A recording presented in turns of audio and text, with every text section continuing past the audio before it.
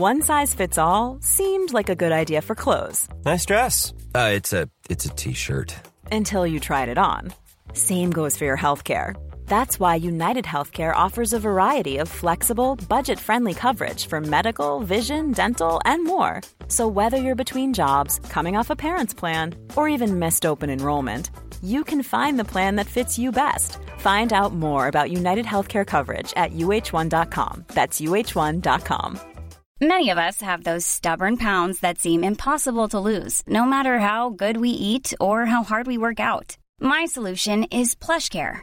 PlushCare is a leading telehealth provider with doctors who are there for you day and night to partner with you in your weight loss journey. They can prescribe FDA-approved weight loss medications like Wegovy and Zepbound for those who qualify. Plus, they accept most insurance plans. To get started, visit plushcare.com/weightloss. That's plushcare.com/weightloss. Hey, I need you to pay close attention to this message. It is not an ad. This is about Canadaland, and this is about you. You need to know that the news crisis is about to get a lot worse. You've heard about the layoffs. We're about to have news closures, and it's very likely that we're going to be seeing the defunding of the CBC. Where are you going to get your information from? What can you do about this? You can support Canadaland. We need you to. And so for this month and this month only, you can become a Canadaland supporter and get everything our supporters get for just $2 a month. That is an almost 80% discount. The clock is ticking on this. It disappears at the end of the month, and then we will not offer it. We need your support. We need to keep news coverage alive in Canada. Go right now to canadaland.com/join. And thank you. This episode is brought to you by the Centre for Addiction and Mental Health here in Toronto. Cutting-edge, state-of-the-art, compassionate facility. Right now, it is Mental Health Awareness Week. This is the time when they need you most. This is the time when you can make a real difference when it comes to doing something about the mental health crisis and the devastating opioid epidemic, the overdose epidemic that we're currently experiencing, losing 20 people every day. They need your help. Donate at camh.ca/Canadaland. To help CAMH treat addiction and build hope.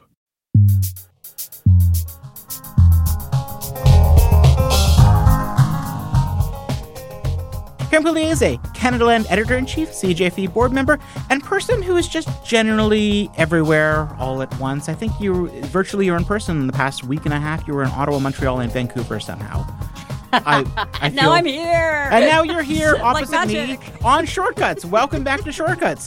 Today on the show, duly noted and duly noted again. Oops, all duly noted. A Shortcuts duly noted extravaganza. Welcome back to Shortcuts, Karen, where we talk shit about the news. Thank you for having me. This episode is brought to you by Jeff O'Connor, Joel Leslie, Aaron Finnerty, Ryan Duncan, Eric Gochowski, Aaron Kennelly, Stephen Young, and Austin. I'm Austin, a two-way radio technician in Winnipeg, and I support Canadaland because it makes me feel smarter than my coworkers.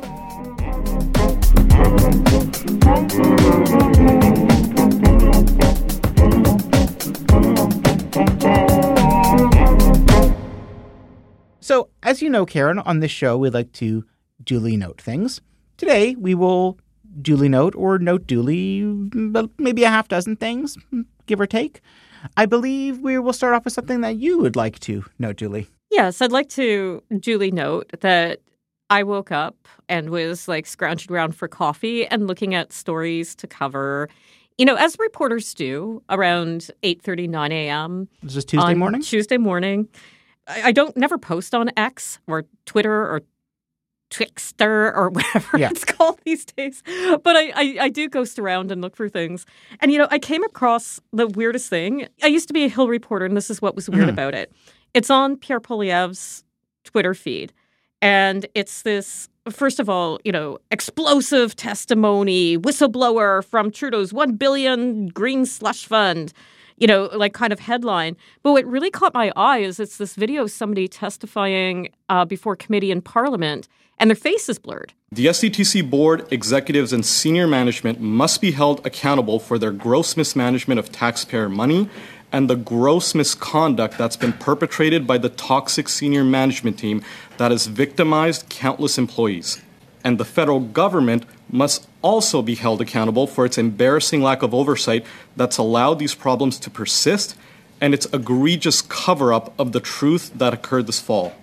And I thought that was really weird because I have never seen that before in my life. And I'm like, why is this face blurred? Like, who goes to, like, if you're going to have an in-camera committee, then it's in camera and nobody sees it. But then when you publicly testify, like, what is Parliament blurring faces now? Mm-hmm. It's just weird. So I clicked through, and actually, Pierre Poilievre wasn't the first person to post it. He was actually reposting it from one of his Ontario MPs.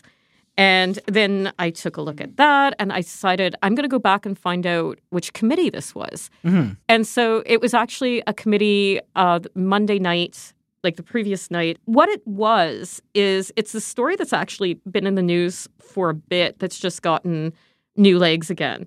And so about last spring, some employees inside the Sustainable Development Technology Canada's Are you aware of this? The Green Fund? You know about this? I feel bad that it was not something I had paid any attention to. I guess when I hear the term as, the Conservatives tossed around green slush fund, I sort of automatically roll my eyes. Or not roll my eyes. I'm like, I'm just going to go on to the next thing now. I mean, it legitimately sounds like a very real issue here. Yeah, because I mean, that's exactly the problem. The overhype about Green Slush Fund kind of turns you off because it sounds like, I don't know, like just hyper-partisan. Yeah, hyper-partisan. Ratcheted up. I mean, the sort of, I don't know, red meat's such a cliche. It's the sort of like maybe well-seasoned, properly cooked meat. This is green meat. The kind that Conservatives hate the most of all, the green meat. They will not eat green eggs and ham. But when I tell you it's about the Sustainable Development Technology Canada's scandal, I mean, like maybe the word scandal will get your attention, but it just sounds so dull. Like who would pay attention to this, right? So what it is that last spring, some employees inside the Sustainable Development Technology Canada accused the leadership of breaching conflict of interest rules and funding ineligible projects. Then, the government appointed a third party to look into it, and they did find that these complaints had some legs. Mm. And so a report came out. The chief executive officer resigned last month. And now what was happening is a former employee was going to testify before committee and give more evidence. And that evidence was that this witness says that tens of millions of dollars of public funds were misspent by the foundation and that it still hasn't been settled. So fine. So it is a story. But here's what I was thinking. I was like, okay, this committee was at 8 p.m. the night before. Mm-hmm. Now, this is the Standing Committee on Industry and Technology, or the SCIT, or actually it's called the INDU, but yeah. Yeah. An 8 o'clock committee meeting is not something that a lot of journalists pay attention to normally. So this would have just slipped by. And I was wondering, did anybody actually cover it before Poilievre tweeted about it? Or did Poilievre's tweet draw attention to it and restart the news cycle? Now, I can't say for sure, but I did notice that the Globe and Mail had an article on it that came out soon after the committee. And then the next day, shortly after Poilievre's tweet, people started to pick it up. Like there was actually something that had gone on that they missed. Now, was it because of his tweet? I can't say. But I knew about the story because of his tweet. So it's quite possible that that tweet worked to get the news cycle on an issue that the Conservatives wanted to be on. So I would just say, well played, Mr. Poilievre. Well played. But it's an interesting, it's an eye-catching tweet because they blurred the face. But the person, what was interesting is the first, the original question was like, wait, was this guy's face blurred on the original feed? And the answer was no. He was fully visible, and clearly everyone who he worked with would know who it is. But what I did find interesting was that the blurring itself, I don't think it was unreasonable in the context, because in introducing him at committee, the chair of the committee, Liberal Joël Lightbound, which is a pretty cool name, noted basically that the person wanted to testify. He didn't say semi-anonymously, that's sort of my interpretation. Basically, he didn't want his name used. He was just listed on the notice paper as witness one. And the chair said, well, he doesn't want his name used, and I ask that the members of the committee please respect that. And so even though, clearly this person testifying, he would obviously know, this whistleblower would know that, everyone he's ever met would recognize him there who would see this, or like anyone he'd work with, like they'd know that. So presumably he just didn't want his name to be easily Googleable.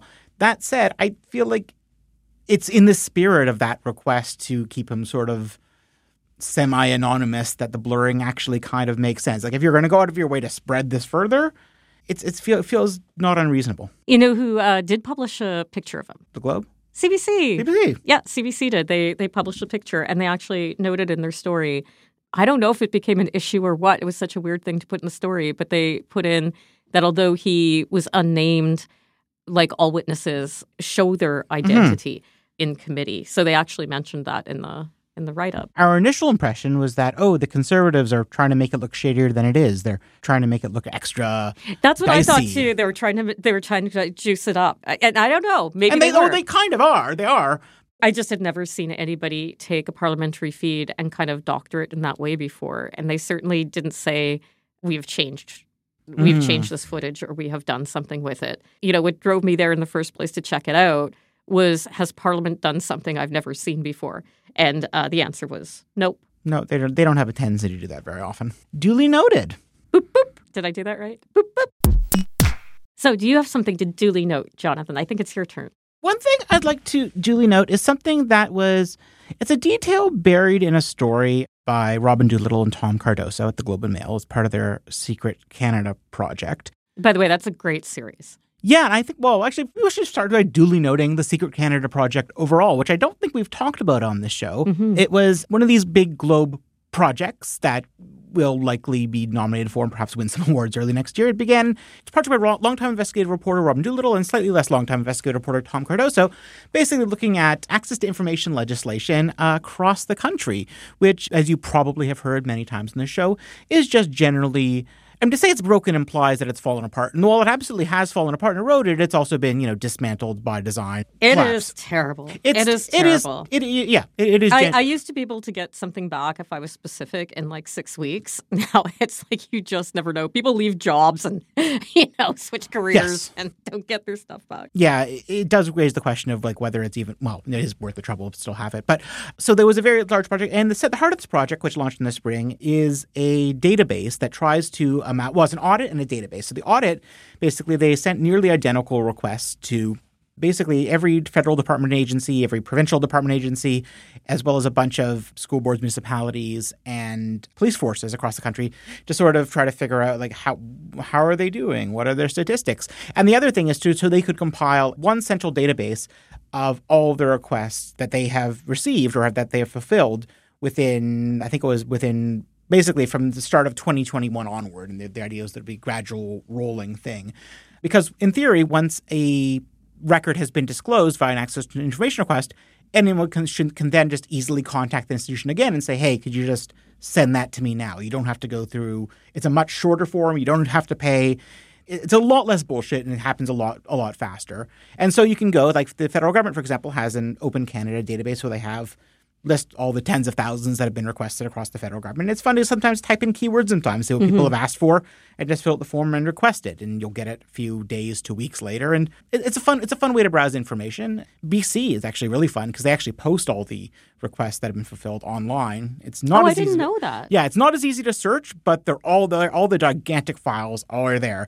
And the original idea with Secret Canada is not just to have a database of all the requests that in a central place for people to say, okay, this is the information, but was to actually act as a repository for all the information that's already been released. Oh, okay. Which actually makes way more sense on a conceptual level. Like, okay, that'd be an incredible resource if you didn't have to just request things, but like if it were all here and you could just start reading it. Oh my God, that looks spectacular. They pretty quickly realized that logistically that would be well beyond the scope of what they could do. Yeah, it's like creating a whole archive. Yeah, basically, just even the thing she mentioned, just even the hosting fees for hosting like hundreds of thousands of gigantic PDFs, which are often 100 megabytes each, would be. The Globe probably has the money if they really wanted to, but it's an incredible. You basically have to start a whole nonprofit foundation. Exactly, it would be a whole different job, trying to actually run a news agency and do that. It's there's two different things, but what a useful idea. All of which is to go back to my original duly noted point, which is a detail buried in the story that Robin drew extra attention to on Twitter, which is that in New Brunswick, perhaps not too surprisingly, is one of the worst provinces when it comes to government transparency and just access to information generally. Yeah, it's hard to tell. I would have thought that Ontario would be pretty bad, but okay. Oh, no, there are different respects in which each province works. Like, I believe Ontario takes longer to respond to requests. But at least in Ontario, for example, if you appeal to the Information and Privacy Commissioner of Ontario, so if you have to get them to deliver a ruling on, they shouldn't have denied you this record, the Information and Privacy Commissioner could then force an institution to turn over that record, to disclose that. And if the government doesn't like it, they can then take it to court. My understanding is in New Brunswick, though there are appeals to an ombudsman, that the ombudsman doesn't actually have the power to force them to do anything. If you want the government to do something, you have to take them to court, which, not a lot of people are going to do. But the one particular interesting detail was in this list of proposals or recommendations for updates to New Brunswick's information legislation to modify the definition of record in the law to limit it to existing physical records and to exclude automated electronic records such as system logs and metadata. Emails. Exactly. I went to the report. Everything is electronic. Briefing notes are electronic. Like, everything is electronic now. Who prints on paper anymore? Their current law, the definition of record in it is as expansive as you would hope it would be, which is to say record means a record of information in any form and includes information that is written, photographed, recorded, or stored in any manner on any storage medium or by any means, which is just, I love, beautifully expansive. That's what you want. Oh, including by graphic, electronic, or mechanical means, but does not include software or any mechanism that produces records. But anyway, that's lovely. And so the idea that they would want to take that beautifully expansive definition and narrow it down to physical records, even if that existing physical records doesn't literally mean have we printed it already, and there's strong reason to believe it does, that's still concerning, especially in a province that is already not great when it comes to record and databases are just such a big part of what people are requesting these days, because data journalism, it just wouldn't. You could say that the system has fallen apart, and it has, but that's only part of the story since it also seems to have been actively dismantled and undermined for deliberate and obvious reasons. I will duly note you, sir. Thank you. Now, Karen, what is something about which duly you would like to note? Okay, I think everybody's seen this. There was a newscast on CTV. CTV Toronto, I think, right? CTV Toronto. And the broadcast was supposed to be of an annual event. A signature event is happening here in Toronto later this evening. Our Allison Hurst joins us now with more on what is planned. And Allison, it's typically a celebration, but of course this year is very different. They were announcing that Hanukkah was starting, and they had their reporter out on scene. And she starts describing that there's this large menorah that goes up every year, and they're about to light it. And so it's this celebrating Hanukkah event in Toronto. Yes, there's a lot going on right now, but this is a time where they're hoping that they will all be able to come together. There have been crews coming by, bringing the pieces to begin the setup ahead of tonight's event. It will be a 7 or 8 foot menorah that is set up here on the most generic sort of local news noon hour package. Hanukkah event in Toronto is the lower third. It's Mel Lastman Square in North York. Just general shots of here's the menorah, here's Mossman Square, here's some tents, here's a sign that says Happy Hanukkah on the menorah. And so you get the Happy Hanukkah sign, and she's announcing, and then all of a sudden there's this abrupt cut to shots of the war, or at least what's presumably Gaza. Yeah, presumably Gaza. There's, just rubble in the streets. There's people carrying children who've been wounded, children who are bleeding. And this is just cut into that Hanukkah story. Yeah. And the narration continues for a time and then cuts out. And then eventually, just as abruptly as the other footage comes in, it sort of ends with cutting back to a CEO of the Jewish Russian Community Center of Ontario saying, that's really what Hanukkah is about. It's about lighting a candle and darkness goes away. And so every now and then they will put up, as they have with some of our guests, a picture of somebody who has said something that they disagree with. But when they recount what was actually said, it is not always accurate, or at least to my read, it's not always accurate. So I had some questions about whether or not, and with everything, frankly, online that I see these days, I have questions about whether or not what I'm seeing is real. But as it turned out, this video actually did air the way that... It doesn't appear to have been edited or doctored in any way, yeah. Or at least if it has, then CTV should probably have said so by now. Yeah, they did say it was an error, but they didn't say why it happened. We're having some technical difficulties there with Allison's mic. And so it opened this whole conversation about, was this somebody gone rogue who had done this on purpose, or was this simply a mistake that like a really horrible mistake that kind of happened, like one of the most unfortunate things that could happen really at this time, in this space. And I don't know. They haven't told us. They'll probably never tell us. But one of the things that I had heard is that maybe they grabbed the wrong feed. So this means that they would have been playing from a live location and went to take some cut tape that they had labeled and just kind of feed it in, like stream it in from another source. I don't know how likely that is unless they actually mislabeled it, because usually like things are labeled pretty specifically in newsrooms. So a scene of a war, and people getting hurt in Gaza would have been labeled quite differently from Hanukkah. And so the other thing that came up is, could it have been somebody who'd gone rogue, who'd actually edited this footage in on purpose as part of a statement that they were trying to make? And I guess we don't know. And, CTV hasn't said anything to clarify why it happened. I believe they've apologized for technical error or technical difficulties or technical something along those lines. I don't think those are the exact terms, but terms that offer about as much clarity as technical difficulties. We would like to apologize for an error in our noon newscast earlier today. As a result of a technical issue, we mistakenly aired images of the war in the Middle East while reporting on the beginning of Hanukkah. We are deeply sorry that this occurred during our coverage of this important and special event. So that is, I guess, all we're going to know about it. Duly noted. This episode is brought to you by Douglas, a mattress trusted by more than 200,000 Canadians from coast to coast to coast. Trust is important. There are a lot of mattress lies out there, a lot of mattress liars. And I didn't intend the pun, but it occurred to me that there is one as I was saying those words. Listen, I am not lying to you. I have experienced the Douglas mattress. It is an exceptional mattress at a surprisingly affordable price point. It is a mattress that sleeps cool, doesn't have that weird thing in the summer where the mattress gets like an oven. It's a very good product. It's delivered to your house in a box. You don't have to go to a big mattress store. It is a medium firm mattress, which is what Canadians prefer, and it comes with a 365-night trial and a 20-year warranty. What more can I tell you?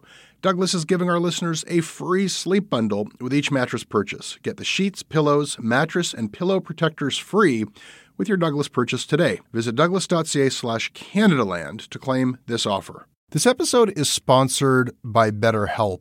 It's amazing the things that we tell ourselves to talk ourselves out of getting help. Anybody who's actually gotten help knows that the process of getting things off your chest, of taking your stressors, your problems, and just not letting them be bottled up, working through just conveying them to somebody, half of the battle is just doing that. You unburden yourself. And you know what? If you have a real mental health professional, no, they don't have magic bullets or magic words that make it all go away. But often they can help you see things a little bit differently and guide you to strategies or tools or to a new perspective that actually does help. As the largest online therapy provider in the world, BetterHelp can provide access to mental health professionals with a wide variety of expertise in mental health. Because you listen to this podcast, you get 10% off of your first month at betterhelp.com/Canadaland. That's betterhelp.com/Canadaland. The next thing I would like to duly note, or note duly as it was once told was more grammatically correct, is an article on the Maple by Jeremy Appel, who's a recent guest on The Backbench, also been on Shortcuts. Headline, Post Media called out for publishing Israeli propaganda as news. I saw this. Yeah. Tell me about it. It's reporting on a complaint or something that was first noticed by Canadians for Justice and Peace in the Middle East and their Media Accountability Project. It's not the catchiest name, as say, CJPME MAP is sort of meant to be sort of the more, I guess you'd say, the Palestinian sympathetic counterpart to what Honest Reporting Canada does. Okay. They started up or restarted up earlier this year and seemingly are run on a relative shoestring. But they seemingly have picked up on and filed complaints with the News Media Council about the fact that Post Media papers in just the past couple months have begun relying on a wire service called the Jewish News Syndicate, which is, let's just say with wire services traditionally are very, nothing in media or in the world is without bias or perspective. Everything has a bias or something of some sort. But traditionally, wire services are try to make themselves to be as neutral as they can. The idea being, that they're published, the copy from Wire Services is included in a wide range of contexts and a wide range of publications, edited into all kinds of articles. And so it should be the most versatile and adaptable copy possible. So exactly. It's like the most plain vanilla copy that you can get. Yes. And that's certainly what the Canadian Press aims for, certainly what Associated Press and Reuters aim for. And even traditionally, the Jewish Telegraphic Agency is a long-running, since, over a century-old Jewish news service that tries to sort of go down the middle.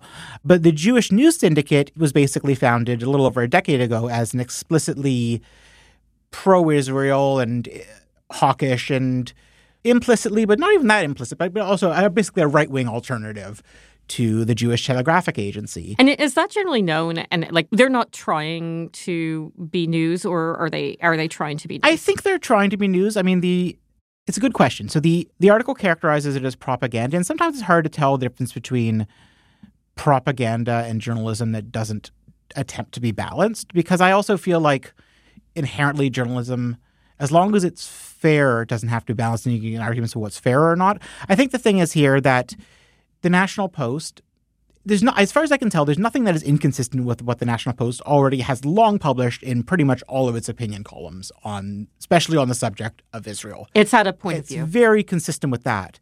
What I think is different is that the National Post, at least in the news reporting, and goodness knows most of their international news, basically all the international news reporting comes from Wire Services, that tends to be more straightforward. So now the National Post is sort of going with the news reporting from a Wire service that is as skewed, as frankly, deliberately and directly as skewed as its reporting. Jewish News Syndicate is something I hadn't really actually heard of until a couple months ago. And as CJPME and the Maple characterize it, they characterize it as propaganda. And I'm not going to say that's right or wrong. I think it's not a conventional news service, but I do think it's not AP like the American press. Yes. It's not CP, the Canadian press. It doesn't have the balance that we would expect from those kind of wire services. It is different. That's what you're saying. Yes. I think instructively it's useful to see okay, who are the people behind it? What kinds of things does it publish? And Jeremy Appel has helpfully gone in and looked at how their leads of news stories and their headlines have differed from those of the Associated Press and Reuters on specific stories. But you can also just look at, I was saying that I think in 2015, The Forward, which is an American Jewish publication, discovered that, that is actually their biggest funder is Sheldon Adelson, or at least at the time was Sheldon Adelson, who was a major Republican donor, who I think, he was parodied on Veep in the character played by Jonathan Haytery. But even then, the editor-in-chief of Jewish News Syndicate is this guy, Jonathan S. Tobin, who is also a senior contributor to The Federalist, which is a right-wing, somewhat characterized as far-right, American politics website that has published 2020 election denial stuff, a lot of controversial stuff like that. And the stuff he writes for them, the columns are things like legalization of polygamy was always the logical consequence of Obergefell. Obergefell being the U.S. Supreme Court decision that legalized same-sex marriage, meaning that basically, as the deck says, if marriage is possible between any two individuals, then why not 3, 4, or any number of consenting adults regardless of their sex? One of those arguments. And that was just this past May. Or Liz Cheney epitomizes Never-Trumpers' betrayal of our nation. Like the rest of the Never-Trumpers, Representative Liz Cheney's campaign is about destroying the GOP, not saving it. Or the past summer, how embracing DEI, that's to say diversity, equity, inclusion, how embracing DEI is causing classical music to DIE. I'm just, okay. I'm not going to comment on whether or not, I haven't read the article, but that was actually a pretty funny headline. Yeah, I was debating with myself how I would read that out, if I would say DIE or just say emphasize the word die and then say they spelled in all caps. So, there's a very clear, the editor-in-chief is very clear on abashedly Republican Trump supporter, which does not in and of itself disqualify someone from being an editor of a thing, and that there are many worse people who are editors of things.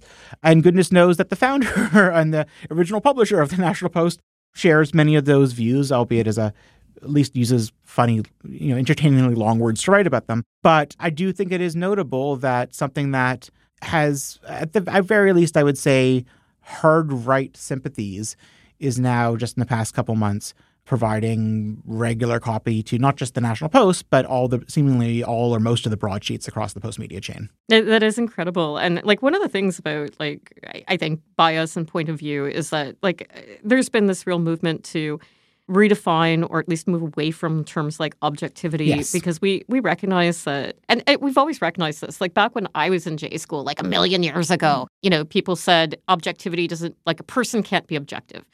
And that's true. There's views don't come from nowhere. Everybody has a point of view.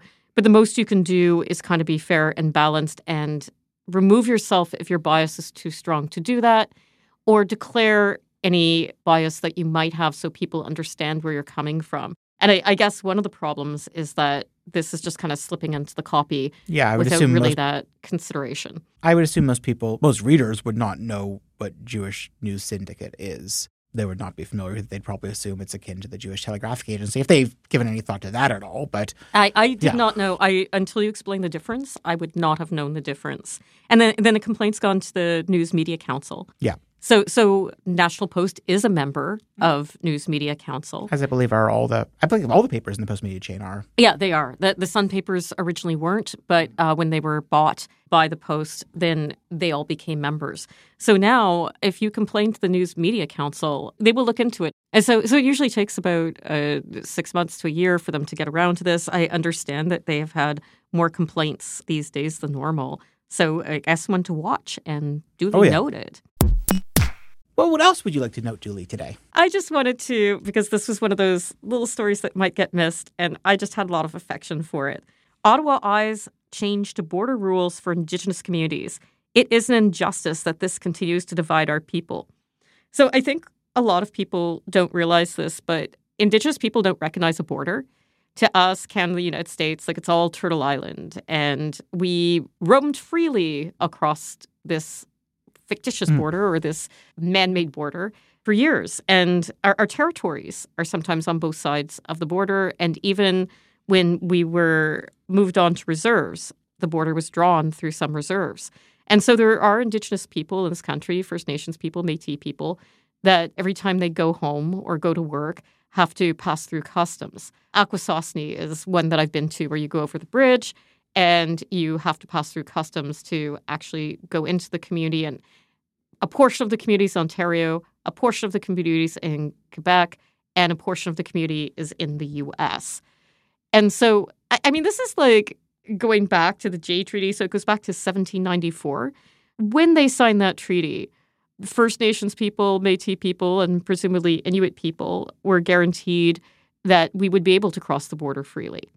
The thing is, Canada's never recognized it. So I can technically go down to the States if I can get my chief to write a letter saying that I have 50% blood quantum, which, depending how you add it up, I'm either 25 or 50. It just depends how you're counting.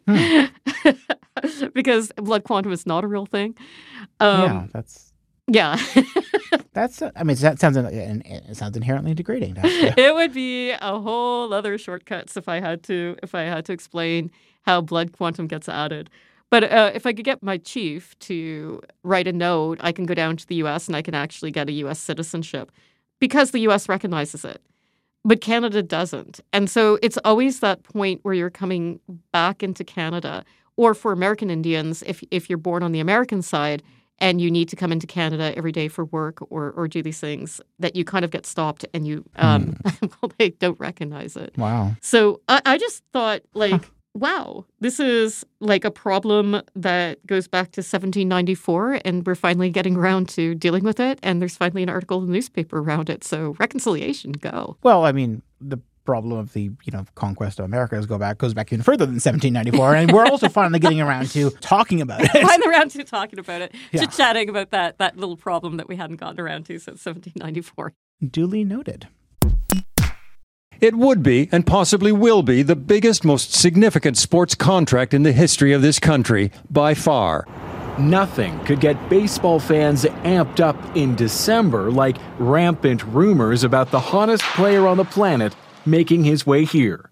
Maybe. It could be, Melissa, the biggest sports story to ever touch down in Toronto if it's true. Reaction continues to pour in today after the Blue Jays and Toronto sports fans lost out on signing baseball phenom Shohei Ohtani. Toronto loses out in the Shohei Ohtani sweepstakes. After days of speculation, the generational Japanese baseball player chooses to stay in LA and picks the Dodgers over the Blue Jays.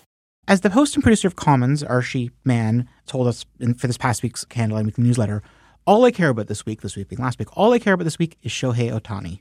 If the Jays sign Shohei, it'll be the happiest day of my life. And if they don't, I will never recover. So there's a lot riding on this. Wow, that's impassioned, and I understand nothing. This is about base? That's my understanding. That's the one with a bat and a ball, and you hit it and you run. But it's not the only one with a bat and a ball, and you hit it and you run. That's also my understanding. We are so not sports people. Okay, explain this one to me. That's the thing is, I feel like I'm realizing this. So I know I'm not a sports person. Emphatically not a sports person. But I find through this story that happened last week, I find myself getting to a point where I realize, I don't care about sports, but I'm actually kind of happy for the people that do especially in a non-toxic way. Yeah. This story made me really happy because it made other people happy. Exactly. With the obvious caveat that I'm not a sports person. Basically, I'd never heard of Shohei Ohtani until I heard about him on The National. I feel like a very old person to be saying, I didn't hear about this thing. Japanese free agent phenom Shohei Ohtani is in serious talks to leave the Los Angeles Angels after 6 seasons. Everything about this is going to be embarrassing to people who know what they're talking about. He's one of the greatest baseball players who ever lived. He played for the Angels, and he was looking for his contract was up, and he was looking for a new team. And it was expected that he would either end up at the LA Dodgers, basically going from the bad LA team to the good LA team, or he would come to Toronto and play for the Rogers Media-owned Toronto Blue Jays. There was, a lot of hype and speculation is putting it mildly. It was a kind of online delirium that about something that doesn't really matter, that it kind of recalled, maybe the reason I have so much affection for it is it kind of recalled the best moments of the early mid-social web, maybe 2011 to 2014 He's like the Taylor Swift, or so. Taylor Swift of baseball, could we say that? No, Beyonce of baseball? Yeah, in terms of people who, I actually don't know what the comparison would be. Maybe the Beatles. Wow. Yeah, I don't really know. That's what seems to be people talking about. There's no one who's ever been this good at multiple things. Apparently, he's one of the greatest hitters of all time and one of the greatest pitchers of all time, which apparently is not really or almost has never happened before. But beyond that, what I thought was fun and interesting, basically, the way the rumors got out of control, there was a widely picked up tweet from a baseball reporter that he was even, in fact, en route to Toronto on Friday, which led people to try to figure out how might that happen? And so there was a particular private plane that was traveling from the Los Angeles area to Toronto that people were tracking moment by moment via, FlightAware and the similar sites as it basically crossed from California to Ontario, across the border, and touched down at the this celebrity terminal at Pearson Airport. There's a secret third terminal where so private just watching jets this plane go. And people were putting out oh shit, there's getting sources say there's this other Blue Jay who's also a Japanese player made a big reservation at a restaurant tonight, and all of these things. And Rogers was not doing anything to shut down the rumors. For all we know, they may have been planting them. His interest in Toronto started when he paid a visit to their Blue Jays training camp in Florida. People were just really excited about this plane, and all these reporters waiting on the tarmac, or at least as close as I guess they're allowed to get to the tarmac to receive this plane. The City News chopper was above Pearson Airport earlier today around 4:30, captured this private jet, it's hard to see, private jet pulling in to the private terminal. Off walked a lone individual. Speculation was rife that it may have been one Shohei Ohtani. And it just turned out it was one of the guys from Dragon's Den. Which is I love that. I don't even, it's Robert Herjavec, or I think it's but anyway. That's so disappointing, but imagine being him. You get off the plane and there's this crowd of people and all you see is this massive disappointment. You walk off and you're look at all these people, and you just watch their spirits die in front of you. Well, no, I think they're probably still waiting to see if Shohei Ohtani is also going to get off, and he doesn't. And just the Dragons, it's a Dragons and Shark Tank guy, so I guess he's famous, but just the perfect C-level Canadian celebrity that just like the most, I guess, not even like Kevin O'Leary, which would be, I guess, funnier in a different way, but it's like something like, imagine Kevin O'Leary, but more boring. And I just that sense of deflation, like just what a beautiful punchline to that was. As it turns out, Ohtani had never left Los Angeles. He just switch from one team to the next. And I will do everything in my power to help Archie recover. Oh, poor Archie. Poor Archie.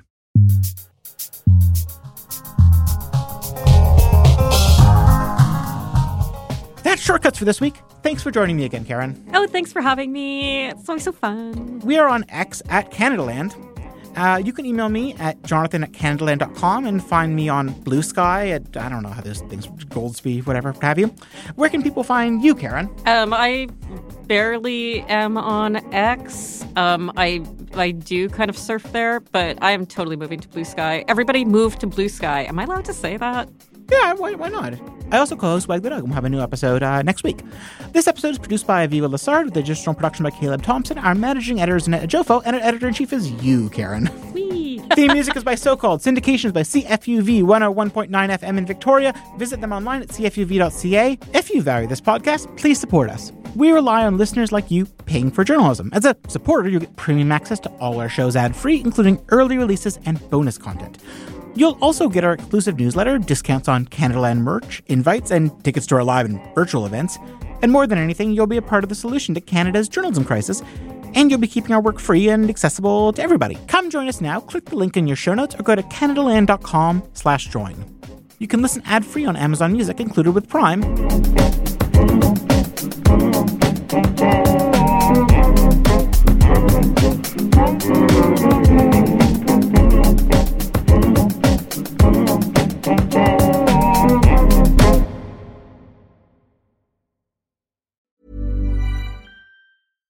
A couple of years ago, a cop was shot dead on a deserted pier in the tiny nation of Belize. The only other person there that night was a frightened young woman, found covered in blood. By all appearances, it was an open and shut case. But not in Belize, where this woman was connected to a mysterious billionaire who basically runs the place. Justice will not be served in this case. She's gonna get away with it. Or will she? White Devil, a Campside Media original. Listen wherever you get your podcasts.